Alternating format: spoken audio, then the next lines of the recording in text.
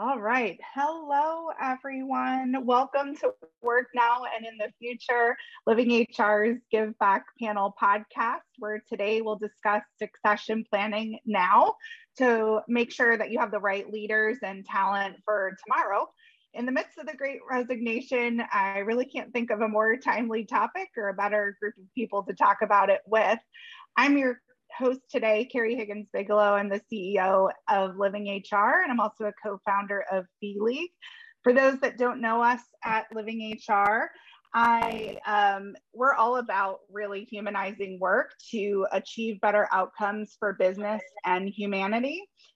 And we're really doing this work by trying to reimagine what work looks like for the future, to build more inclusive cultures, optimize talent and people operations, and ultimately humanize the overall talent experience for people every day.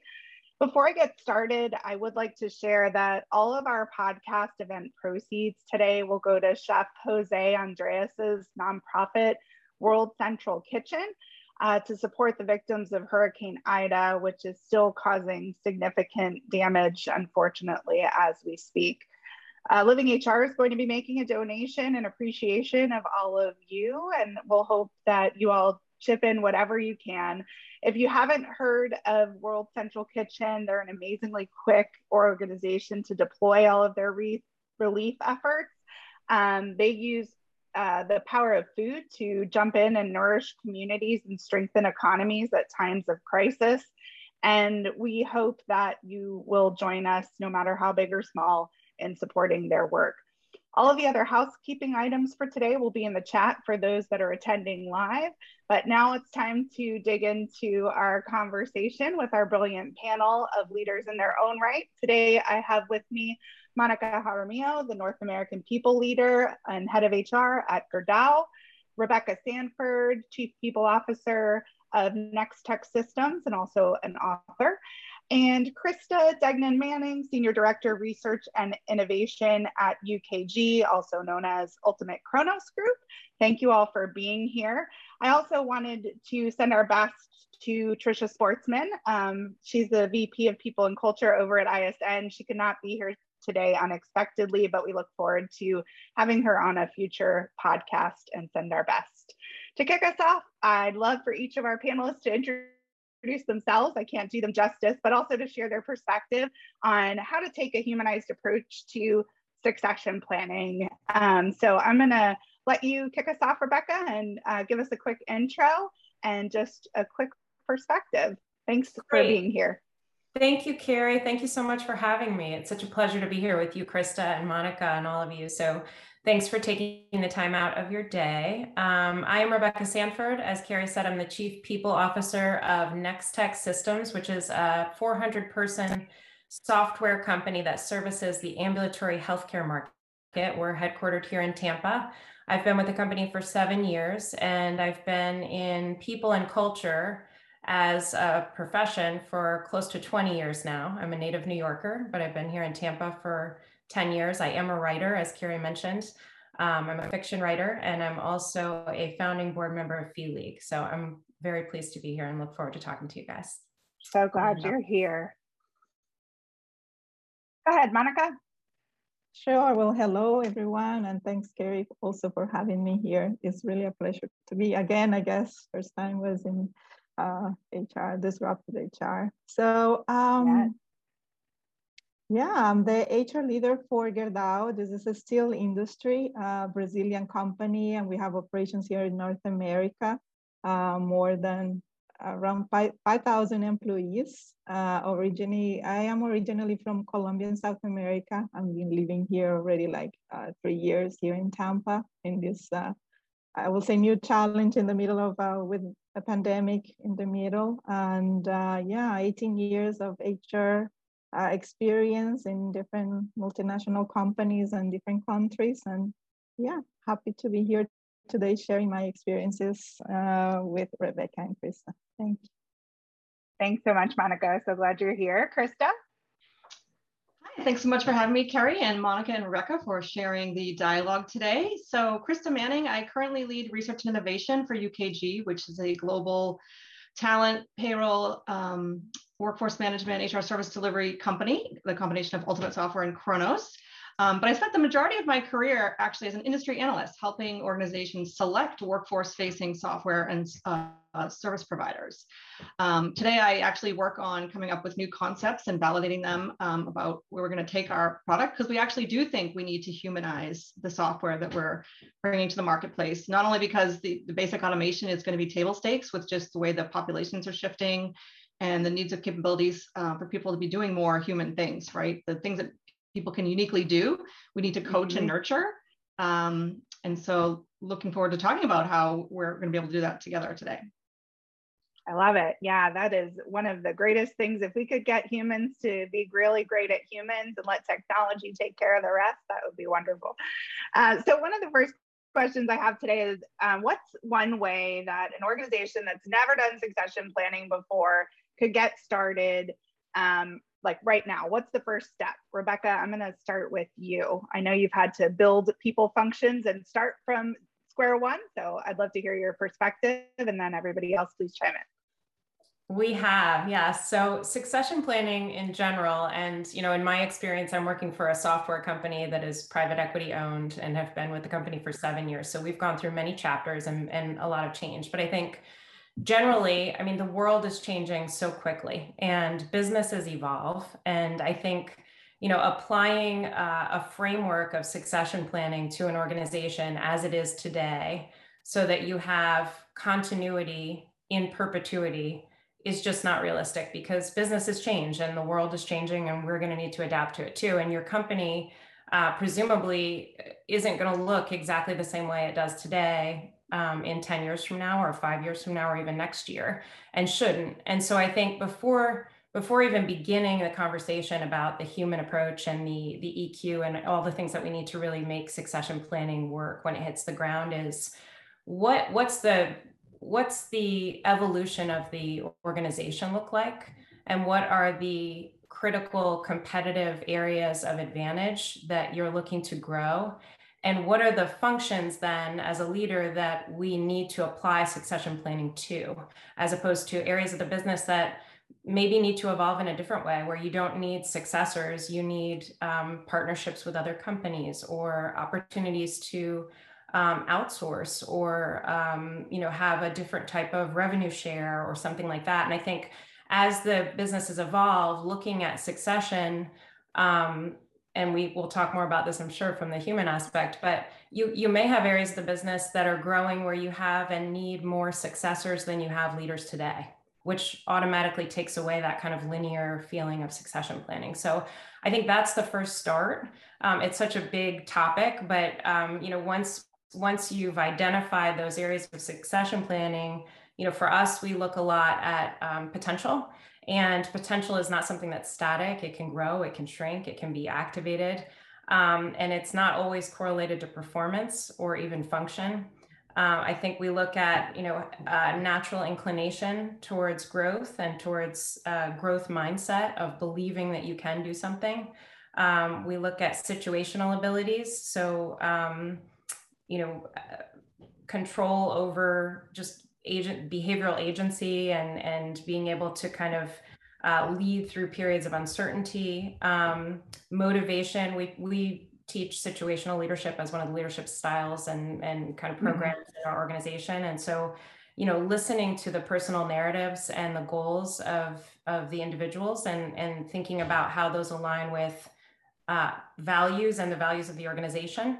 And, looking at have they achieved them? Do they have the capacity to achieve them? And so I think potential is a big area that we look at, and knowing that careers aren't lateral and that they shouldn't be lateral, that journeys will intertwine. And some of the things we talked about just briefly before the session with regard to workforce planning and having this kind of ground up, bring your own opportunity and listening to what people want to do and what they're motivated to do is a big part of it. So that's a starting point. I'm sure there's a lot more to talk about, but those are my thoughts. Yeah, those are all great thoughts. And it's interesting because, a lot of it is around really discovery and understanding of what are you really trying to create as an organization before you start succession planning, and making sure those things really are in alignment from a capabilities perspective.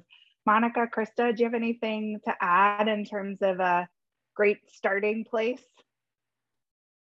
I can add something, and it's very similar to what Rebecca, but I will add that we always start with the business strategy, understanding every year what's the strategy for this year. And according to that strategy, we will define first the critical positions for the business that are just like, for this year, this is going to create the impact.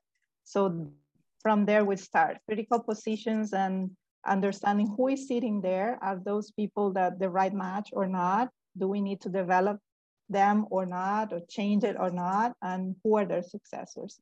And review that every year, because sometimes we just leave the succession plan like, oh, 3 years doesn't make sense every year. And sometimes in this crazy world that things are changing so much, it has to be a living process. Yeah, and I'm sure, Krista, you can add to how to make it a living process from a tech perspective too, but I'd love to hear from a starting place where you would start. Yeah, I was going to say, it might sound a little flippant, but as an analyst, we always used to joke that people would get the funding for a business case to invest in HR technology when the CEO wanted to know how many people work for them or who worked for them, right? They didn't always have an actual timely sense of who worked in the organization. And I think what we're evolving to today is actually just that. Do you have an idea of who works for you, but not just who are they and how many and how much are they costing you, but what are their skills? What are their demographics, right? Who works for you, so you can actually start to groom people and do that more macro workforce planning. And you can obviously hone in and do traditional succession planning on critical roles and critical executives. But again, can you accommodate that workforce fluidity of helping people see the opportunity? Because I think more and more the shift, given the external environment, is that's going to be a moving target who works for you every single day, right? And so I think know who works for you at a deeper, more richer level, even to their personal life, you know, what's going on in their life and what might happen. And then be able to start to actually, you know, use that data in more meaningful ways to predict what your organization is going to look like. Yeah, I love that. There's so much that if we empower people to have those resources to be able to learn and raise their hand for opportunities that are in or outside of the organization, it really does have so much more impact. I know you shared, Krista, some different ways that your organization is doing that. I'd love for you to share a little bit more on how your talent models have really played into being able to offer that fluidity. Sure. So with the advent of the COVID environment and having people go remotely and having immediate reaction to support our customers in different ways, we implemented Gig Explorer. So we actually let people from different departments volunteer for formalized projects in other areas of the business, one, to better react to customer needs and market needs. But we quickly realized that actually made people excited to not only contribute to what the company needed, but grow their skills and stretch in new ways and get exposure, almost like internal internships to where they might be able to grow their career. Because we've discussed earlier today that, oftentimes people don't know what opportunities they might be available for or where their careers will grow. And that's probably only going to become more likely in our current job environment.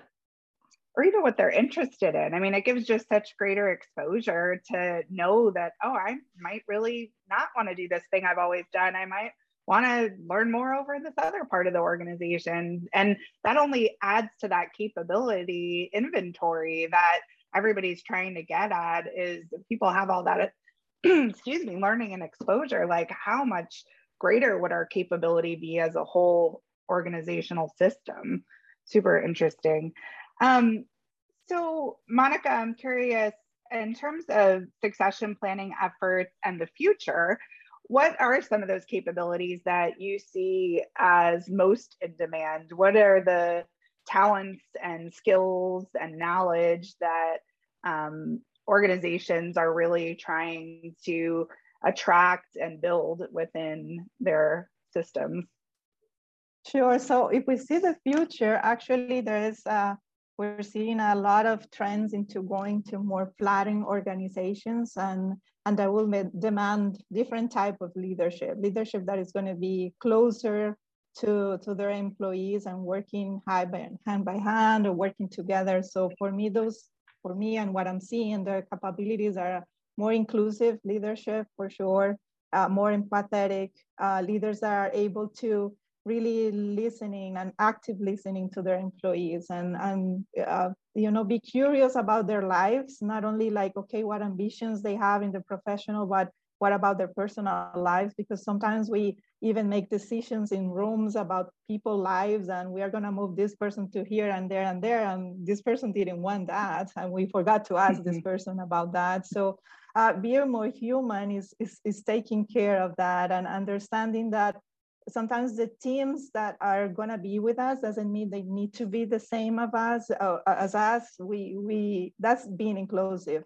We tend to, the ones that we trust, we tend to understand that there are people similar to us, but sometimes what the business or the area needs are people that are different from us, and that's difficult to understand and realize that we have to be open to that and bring more diversity into the organizations, different ways of thinking.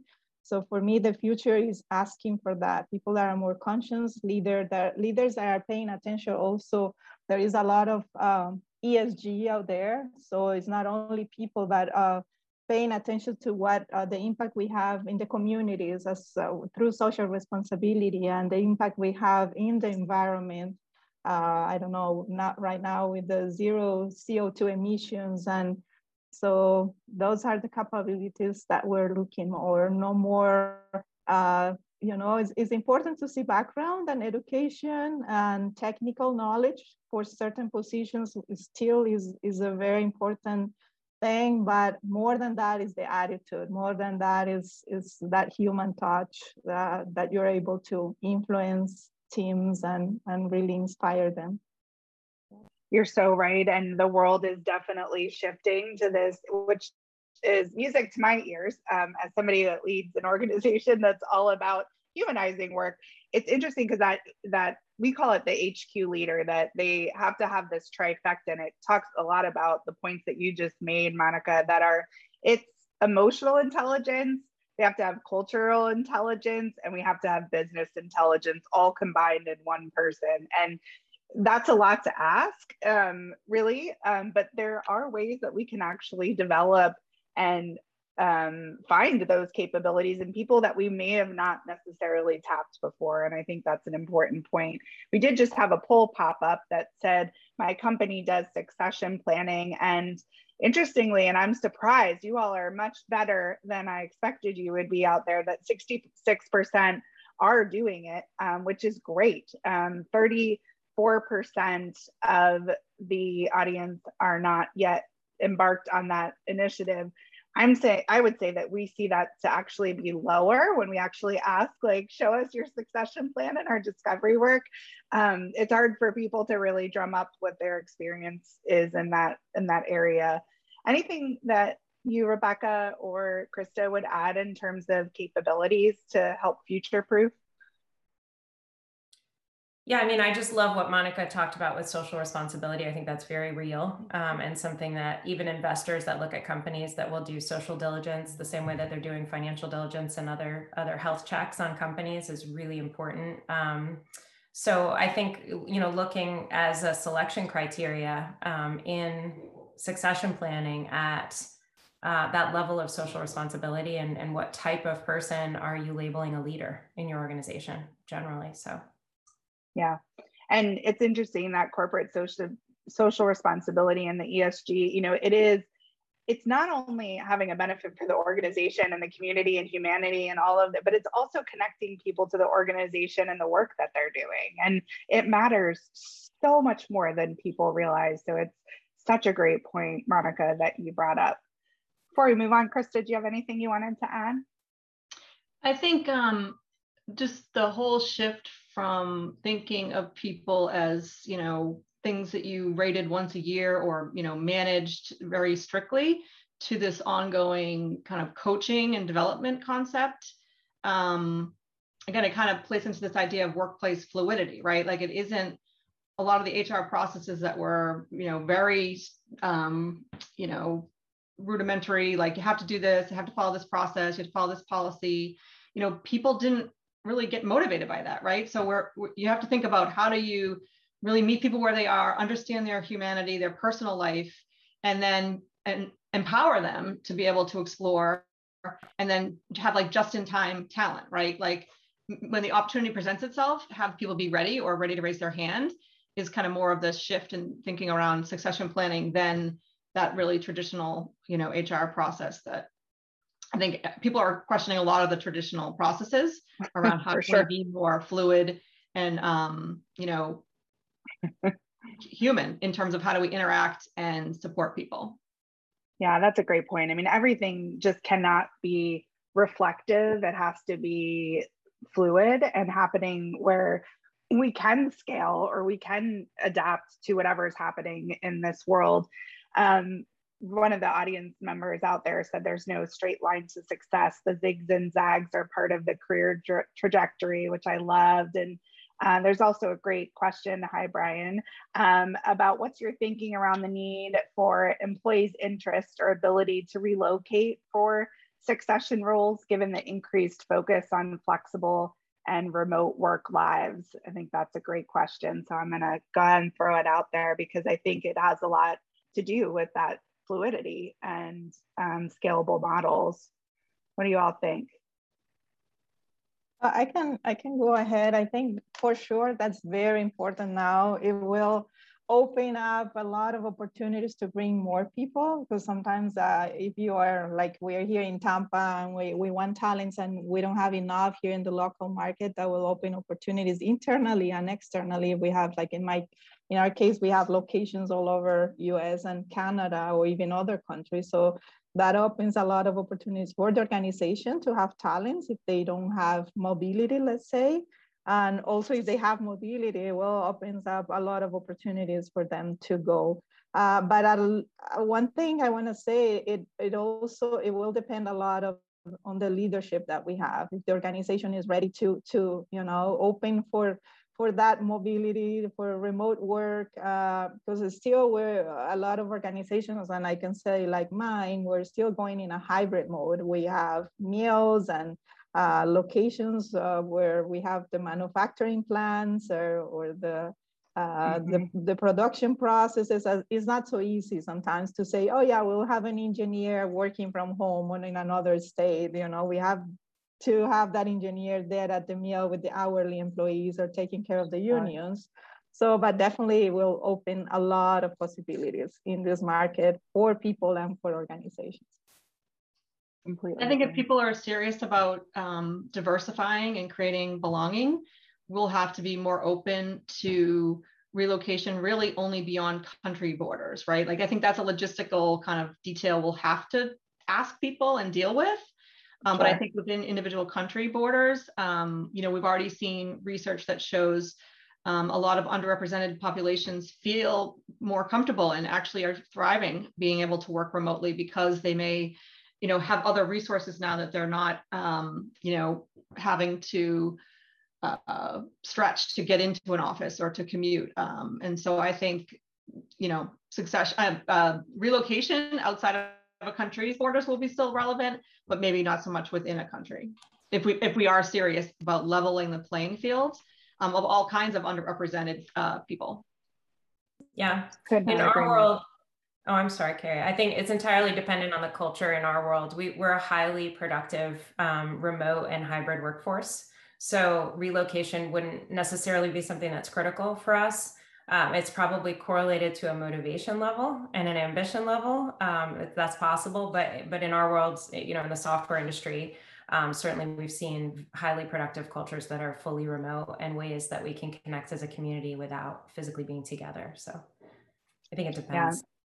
I think, if your job isn't required to be there, and there obviously are certain jobs that just really need to be done in location, but I can't imagine that we're going to see this flexibility and the work from wherever or working from home or whatever you want to call it, the virtual world is going to go away. There's no way that the talent is going to let that happen. And I know there's some organizations that are hanging on hoping, but I really don't see where people are going to choose that preference. I think there are going to be a lot of opportunities where people are going to want to connect, and we're going to have satellite locations where people can come in and be with humans, and that is so important too. But that's part of this, whole reimagination of the way that we are all going to work, and it's really been pressed the fast forward button here thanks to the obvious past 18 months. Another question that I'd love to dig into is just what other trends are you all seeing out there? Krista, I know your role is centered around innovation and research. What are you seeing out there in terms of what's happening that's impacting how organizations are building capabilities and able to plan for departures or planned or unplanned? I think there's a huge focus on organizational health, right? The employee well-being. And again, if we're in this great resignation, right? Where if people didn't do succession planning very well or are consistently in good times, right? It's even more difficult to do it in bad times. So there's a real focus on, are you creating a well-being culture where people want to join, they want to stay as a bigger strategy or a bigger tactic than really being able to kind of do a lot of that due diligence, because they may not know what jobs are going to exist for lots of different reasons. So really focusing on that well-being.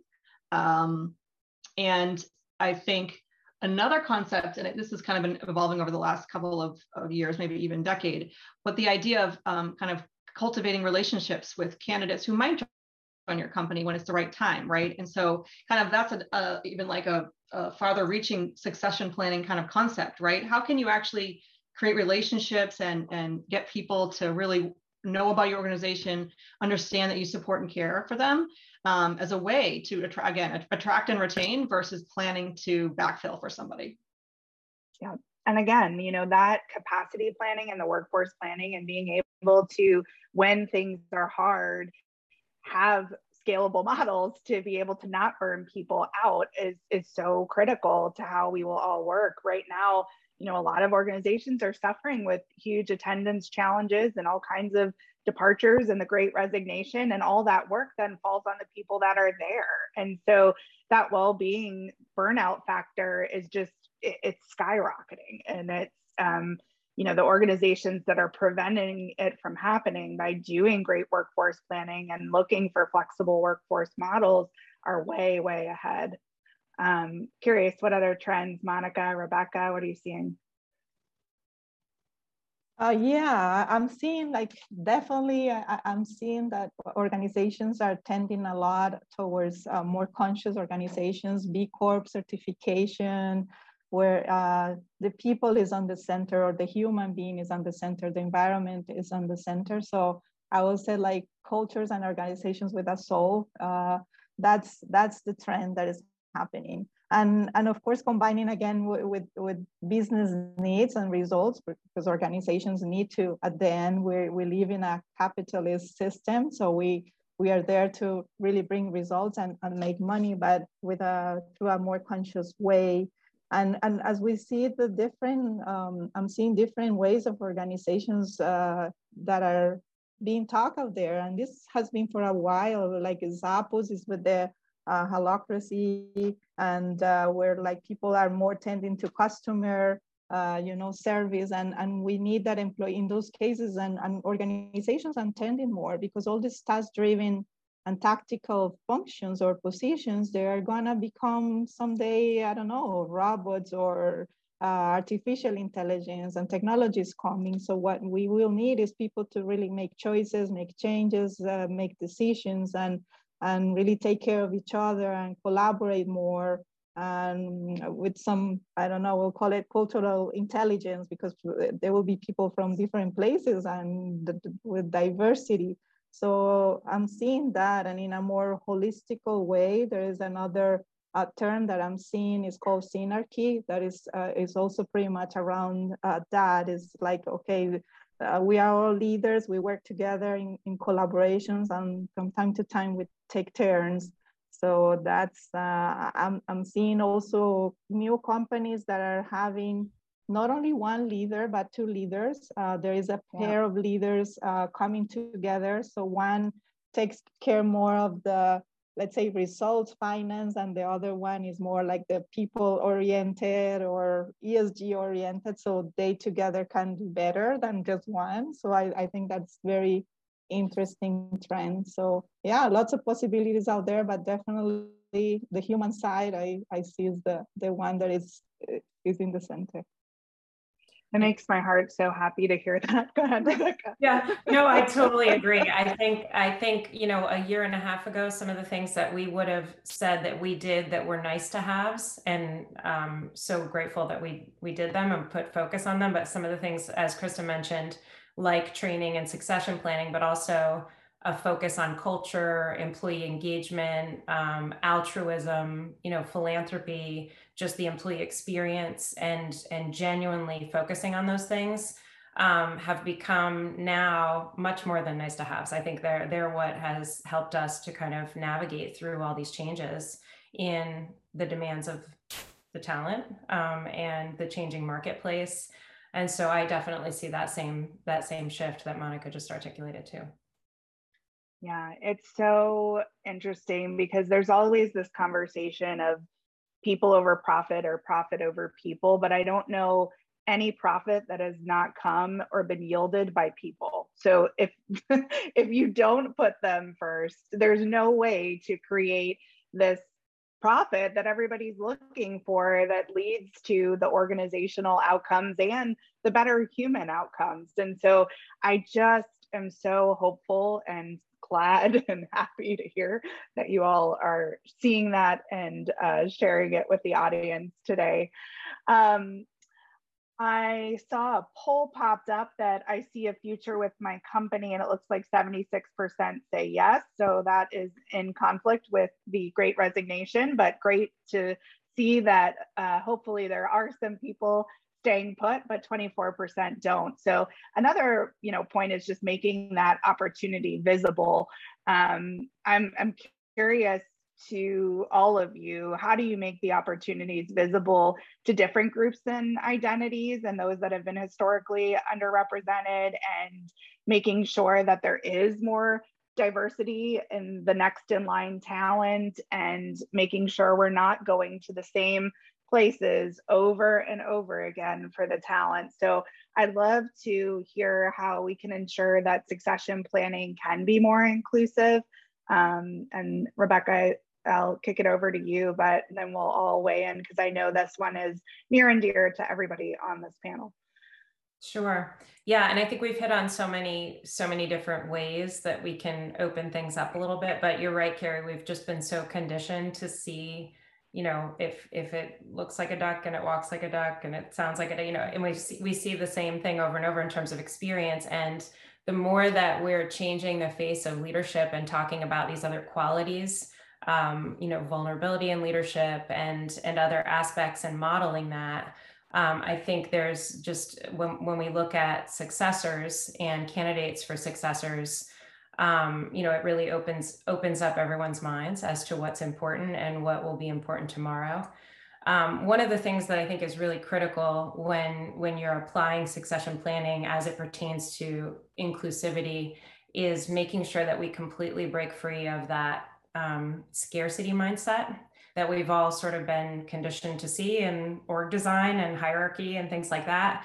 And this is where it's, I said it before, but careers aren't lateral and they're not linear in that way in terms of, only one path. And I think that, the more that we can make things a win-win situation and focus less on a culture where knowledge is power. And so if you have this certain knowledge, then, that's that, or this certain level of experience or something that we've traditionally seen, that's just going to slide right into a box. That also cultivates a culture where people hoard knowledge, and, knowledge is something you can obtain and you can transfer pretty readily. It's more the capacity for learning. And so if you're focused on, learning is power, or the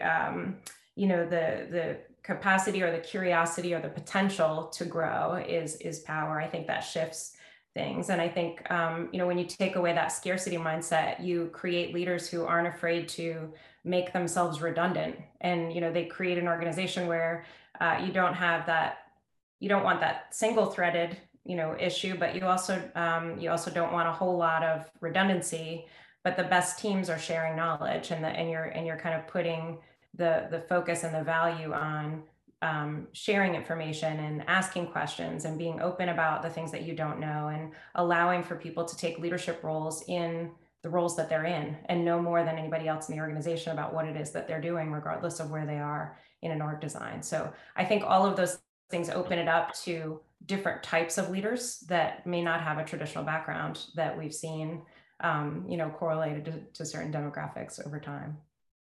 Yeah. It doesn't always have to be somebody right out of the MBA program from an Ivy League school, as an example. Yeah. Monica, what are your thoughts? Yeah, I think it all starts with the leader for sure. And what we have been doing here at Gerdau is starting with creating awareness and develop these leaders in unconscious bias trainings or inclusive leadership. So at least it starts from that, being aware that, okay, sometimes I'm biased and I always, hire or promote the same people. So we end up being all the same in the organization. So we are open to that. But at the same time, having diversity and inclusion programs inside the organization that support these unrepresented minorities, that they feel like, oh, I'm included here, I'm invited to the party or to dance also, not just one more. For sure, that is being helping a lot. We have been focusing a lot on having women because this is a very, very male dominant industry. So attracting and promoting more women into leadership positions. And one thing that our organization made recently is as part of the long-term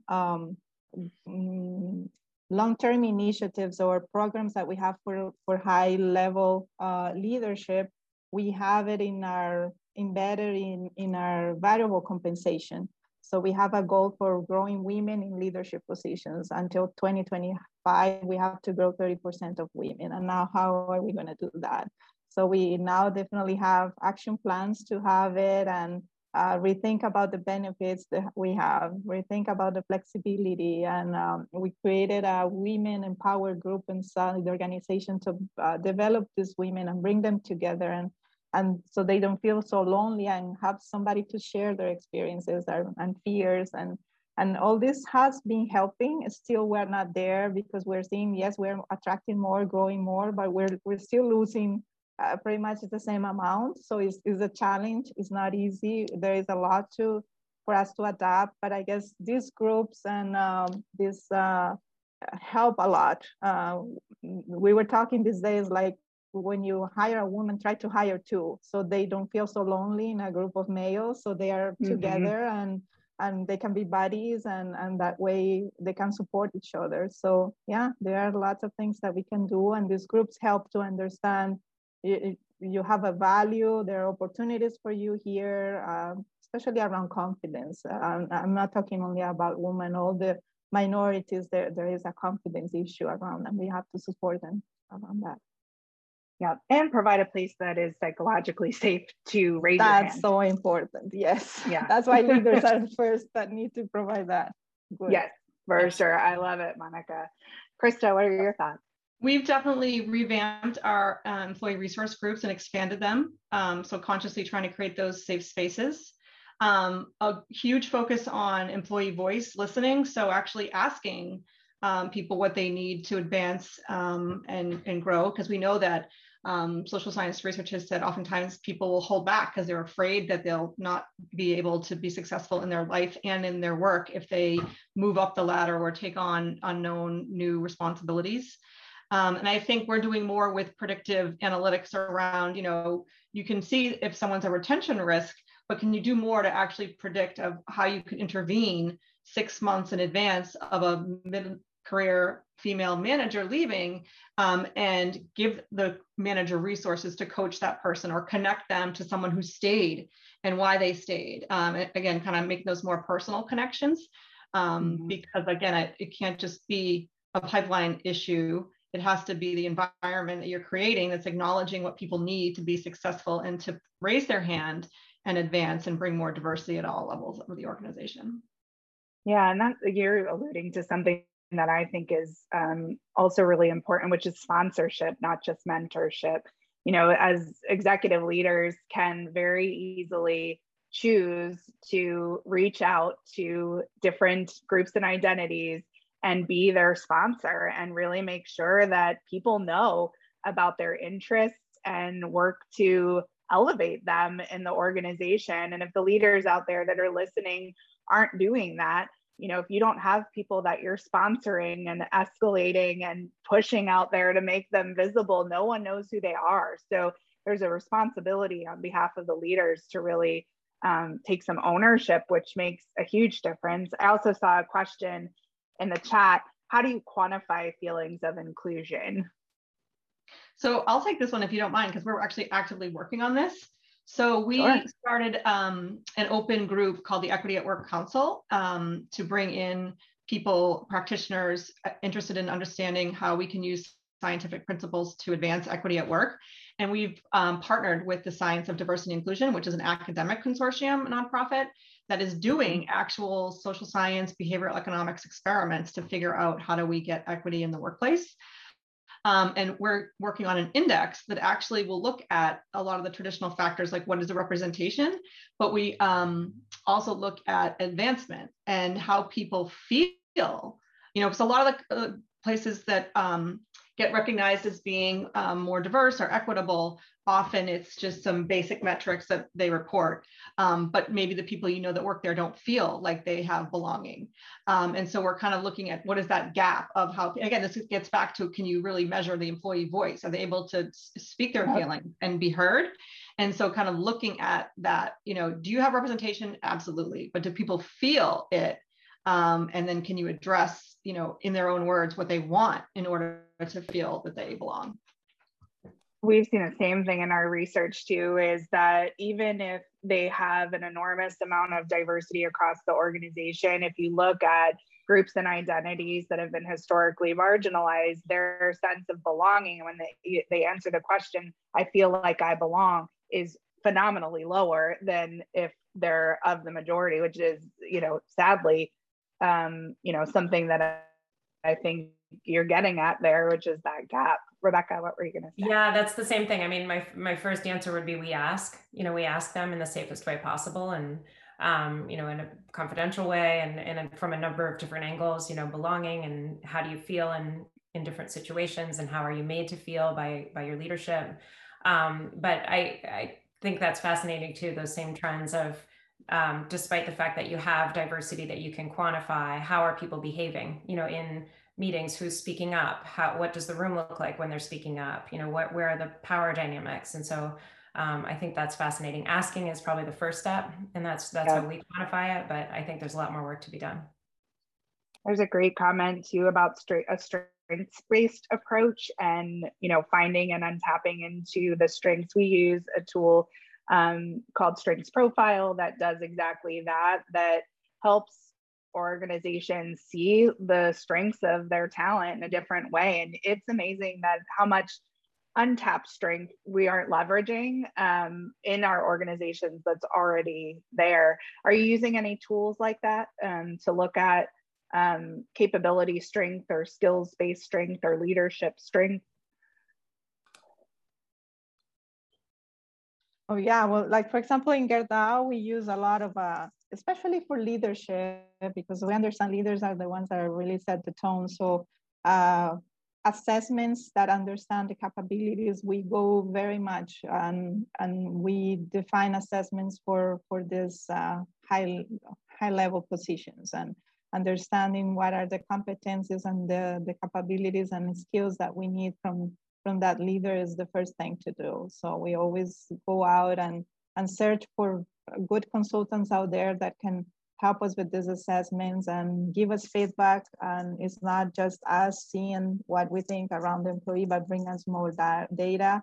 That supports a lot when we make decisions around employees, and especially leadership, for sure. Completely agree, Monica. Yeah, our CEOs, our CEO says that it's a privilege to be a leader and everyone deserves a great leader. So we actually have a specific assessment of managers outside of our traditional kind of culture and employee engagement survey. And then targeted interventions and development for managers, right? So can we make managers better managers? Because that has a huge impact on all aspects of the business. That's so great. I'm going to steal that. I always say everybody deserves access to an opportunity too, but they also deserve access to somebody that can help them develop into it. I love that, Krista. Rebecca, were you going to add something? We use a combination of systems, and maybe Krista, you can help with this because I haven't found the silver bullet yet, but we do assessments as well. We use data from 360 surveys, we use performance data, we use data that we capture on potential, but it's a lot to aggregate to get to a place where we have something similar to what Krista mentioned, which is just criteria for leadership, agnostic to function. So it's a lot of different systems. Very cool. You know, I think that the trend towards more ongoing coaching and development and 360 feedback, I think as you have more touch points, you just need more ability to analyze that data. We're trying to develop capabilities so people know how they show up. Like some manager always criticizing, you know, who's doing praise in their coaching touch points, so that you can actually hone in and say, you know, our culture, we want to be acknowledging the positive, right? Not criticizing people. How do we coach people to give feedback and get feedback? I think that's super important in terms of how we're going to prepare managers to be better managers.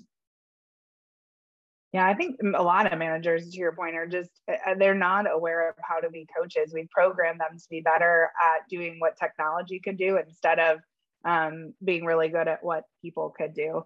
There's a new poll that says leadership knows the investment required to make a place where people want to stay and grow. I think this is a really interesting question, and it's getting the results I actually would have expected, which is there is some investment that has to be made. And it seems, I think, sometimes hard to visualize for a leader, how will this directly impact our bottom line? And it's so many elements that have to really work together to invest in people, that it's not as simple as if I just use one of the things we talked about today, that it's all of a sudden going to make it better. And so, you know, we're seeing in the poll that 53% say, about 52% say that they don't know the investment. And you know, data is so powerful, and there is such great data out there to really explain that to leaders and tell that story. One of the mistakes I see a lot is HR leaders using terms like, you know, I feel like this would really help, or I think it would really help, versus making the real business case for how it will really help. What are some of the ways that you all have been able to demonstrate how these investments in talent are, they really pay dividends for business outcomes? Well, I can share my experience here in the organization. For example, we used to have, even in a couple of years ago, we started a cultural transformation that the leader is the one that sets the tone, and together with that cultural transformation, it came something that said 30% of the time of the leader, you have to invest it in people. So you have to set it in the agenda, and you have to have meetings in the agenda, and you have to one-on-ones and feedback in your agendas. So definitely we don't have that as like mandatory right now. It used to be, so like a way to set the culture. I think it is already embedded on the culture, so you can really see the difference. And some of the practices that we have in succession planning, we call it people development committees. So we get leaders together to discuss the succession planning and the critical positions and the talents that we have in the organization. So we definitely see those leaders there that are really investing time, and that's where you see it. That's when we come and not only invest time in their teams, because you can feel it and you can see that, okay, this person really knows if what about my employee, if they are mobile or not. If have you asked that question? If they will move from here to here? Oh no, I don't know. I don't know anything about their family. So that's where you feel like, okay, well, this is not working. But sometimes some of the, let's say, to do or like work after the PDCs that we do is, okay, you all of you have to do one-on-ones with this list of people. And even if it's not from your team, you got to know talents around the organization from other areas. And when we come back to those committees, you can see the quality of the conversations, because now everybody knows who is, I don't know, Peter that we're talking about, and you know, moving from here to here, growing it, and everybody can bring more about this person and definitely make better quality decisions and good for the organization. So yeah. I love that. It makes the person actually human, like you know more about them, so you can make better decisions. Yes.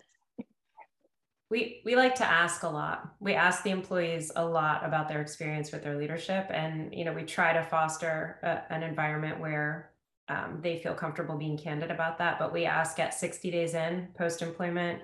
We ask on their way out. In every exit interview, we ask about the quality, not just the typical exit interview survey, but the quality of their experience, and really monitor those and ask kind of pointedly, you know, how was your experience with regard to these things like belonging and things like that, so that we can get a handle on it.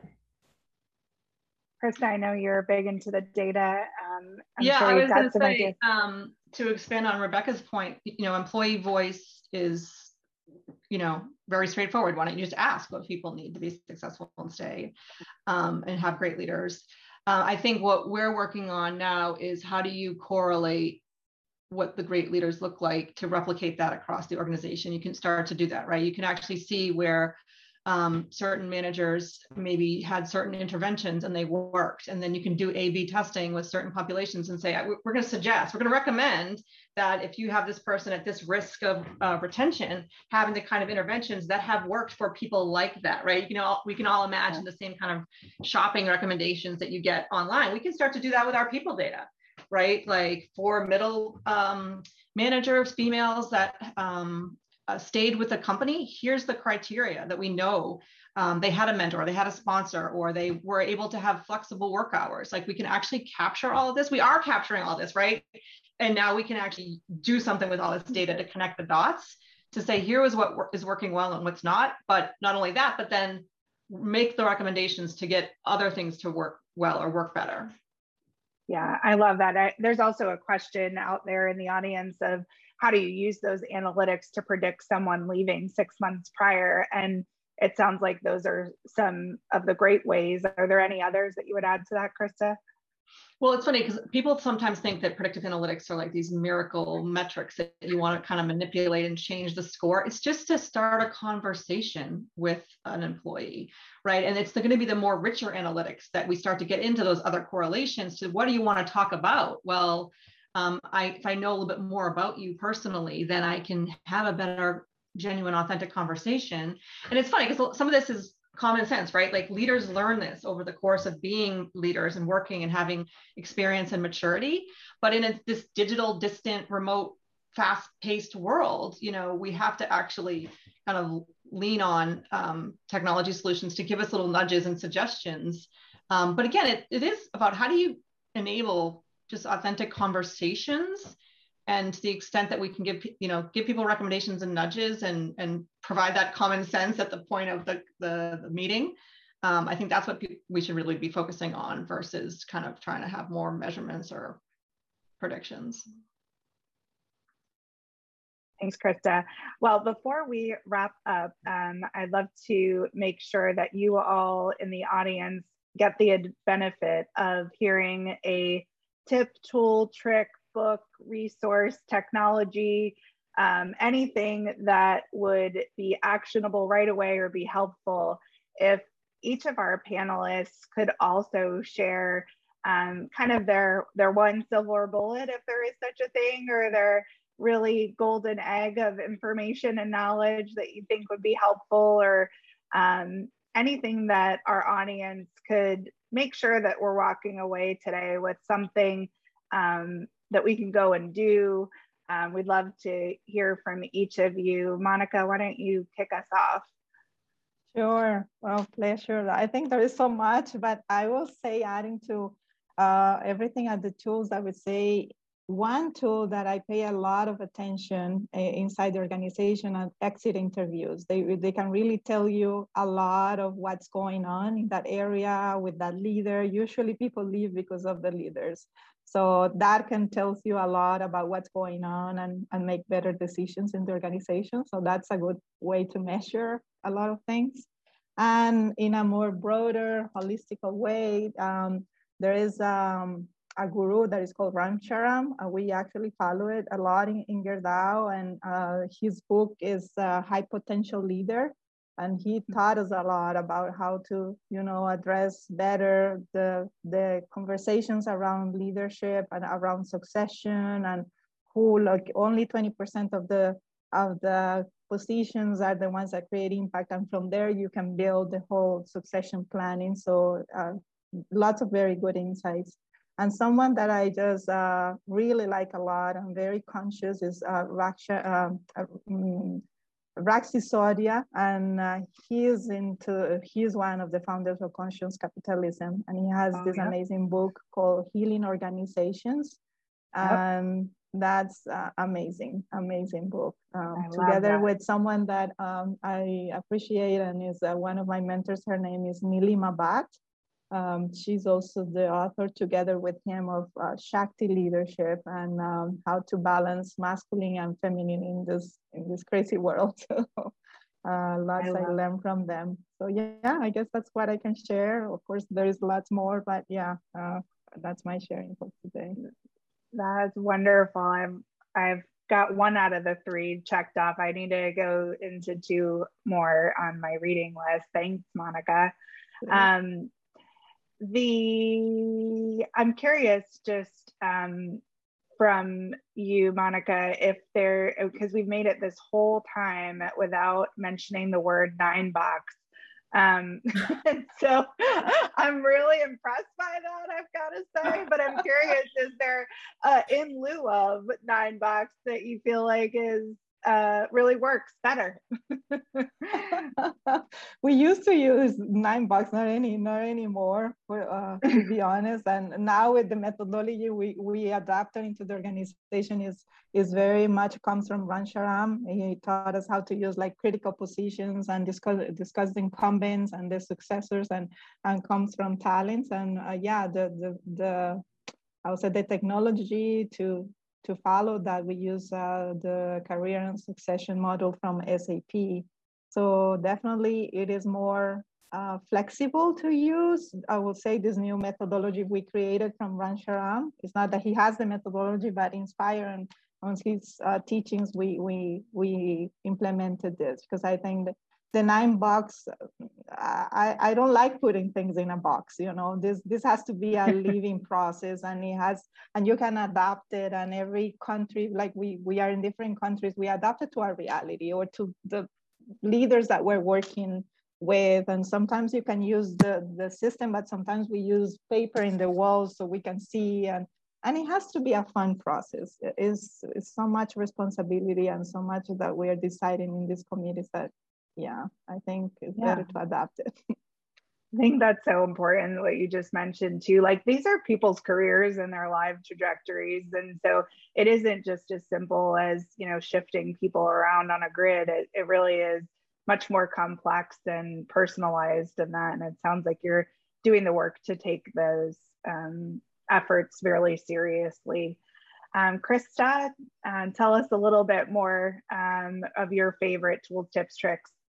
Sure. So I'm going to say skills ontology models, because in all the years I've covered HCM systems, people never fill out their own talent profile. You get hired, resume comes in, that's the last time people update what are their skills, interests, ambitions, right? People don't populate the data that you need to actually feed succession planning, but there are huge advancements that have been made around skills ontology models, where basically AI models that are living, breathing kind of taxonomies of what are all the jobs that exist today, and as they evolve in the future, what are all the skills that are associated with them that people can actually kind of have fun and play with and say, okay, yeah, that applies to my job title.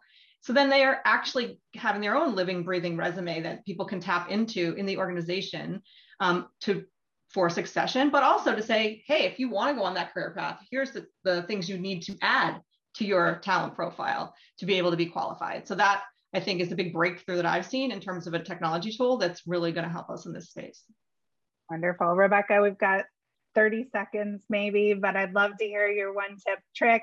And thank you all so much for being here. Just a reminder to support those in Hurricane Ida's path and the work that World Central Kitchen is doing, or any other cause and nonprofit that needs this support now. Rebecca, bring us home. Thanks for having me, Carrie, and thanks everybody.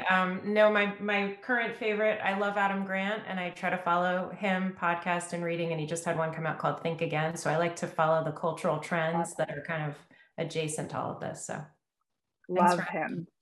Love him. Thank you all so much for being here. It was such a pleasure to spend, if you're on the East Coast, lunch with you all. Please go eat to our panelists. And I hope everybody has a wonderful and safe remainder to the week. Thanks, everyone. Thank you all. Thank you so much. Thank you all. Bye.